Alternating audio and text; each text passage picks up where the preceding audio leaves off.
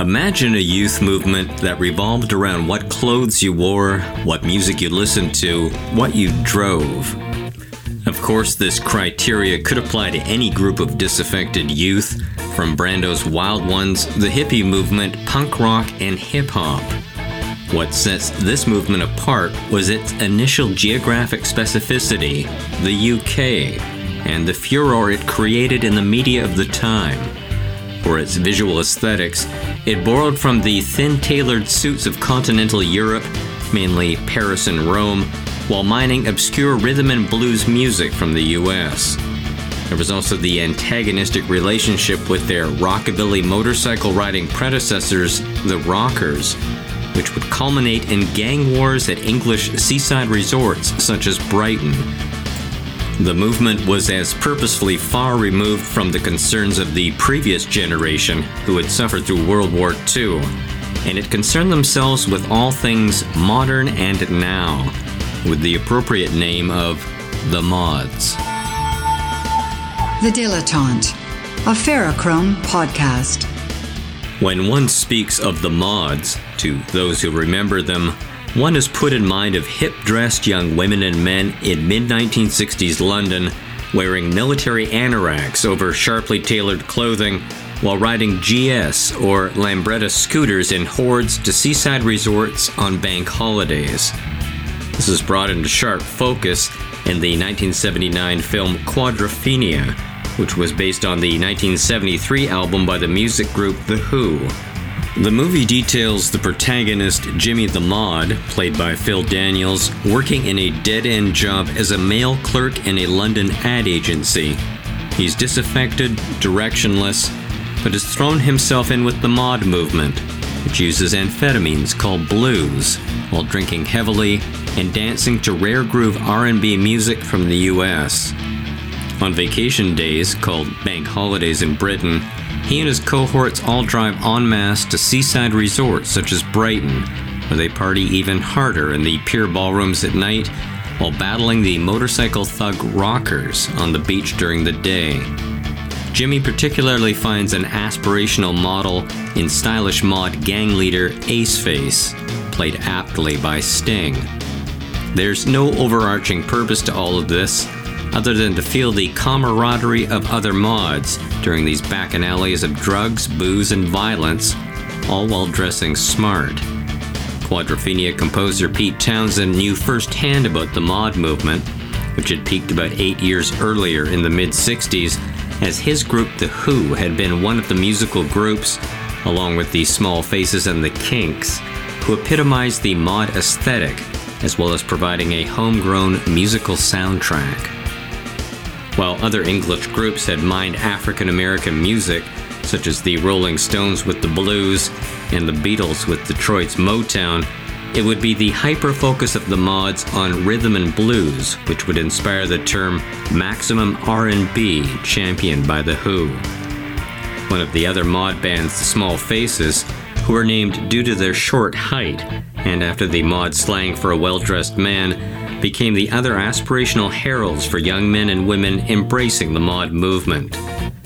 While there had been other youth movements in Britain prior, such as Beau Brummel's dandyism of the 19th century and the jazz-age bright young things of the 1920s, this might have been the first aesthetic youth movement born from the working class.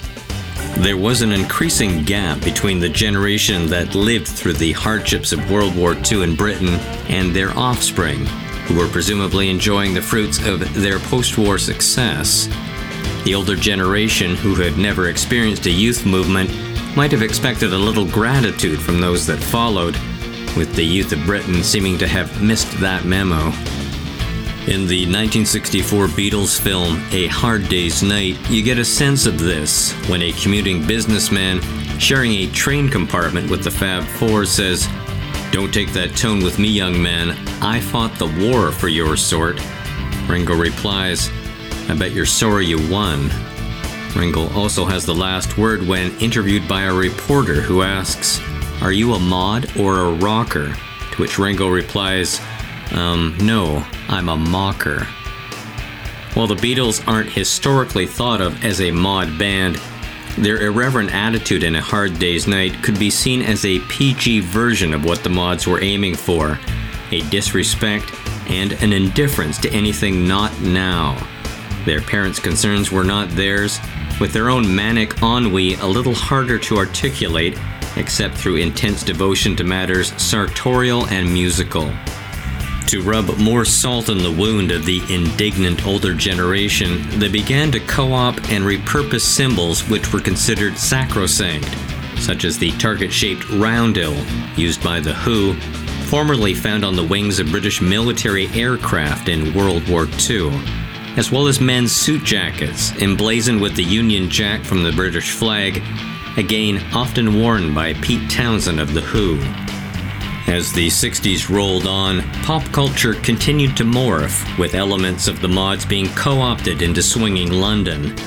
As well, the psychedelic movement in fashion and music would find its apogee in 1967's Summer of Love and start to supersede the mod movement's relevancy with all but hardcore devotees.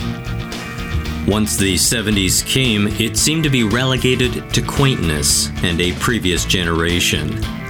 But in the vein of everything old is new again, once the late 70s came, in the tail out of punk music and fashion, with the Sex Pistols, The Clash, and Vivienne Westwood, came a resurgence of interest in mod culture, brought on by the movie Quadrophenia, The Who retouring while playing their old repertoire, and most importantly, the British band The Jam, with frontman and songwriter Paul Weller. The Jam purposefully modeled their music and dress in the sartorial style of early Who, Small Faces, and Kinks, and had considerable chart success in the UK, ushering in a whole new group of mod-influenced groups, such as The Prisoners, The Specials, and 9 Below Zero. That's not to say all these groups sounded identical, but the general aesthetic of each of them definitely drew from the aesthetic of the mod movement. In 1982, Paul Weller disbanded The Jam to create the more continental cool oeuvre of his next group, The Style Council. Mod would again go underground as new 80s UK movements such as the New Romantics became current. But mod's half-life wasn't all done yet, as the mid-90s brought in a new British invasion of music and fashion with groups like Blur, Suede, and Oasis.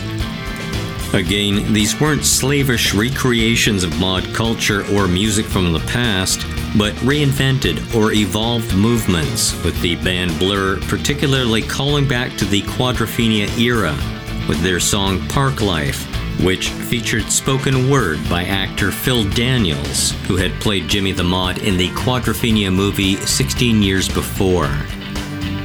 Given prior resurgences of the mod movement, and recent academic interest in its cultural influence, in books such as Mod, A Very British Movement by Richard Waite, one can only assume that hyper-stylish scooter-riding youth listening to signature neo-mod music is an idea too good and too iconoclastic to keep down for long.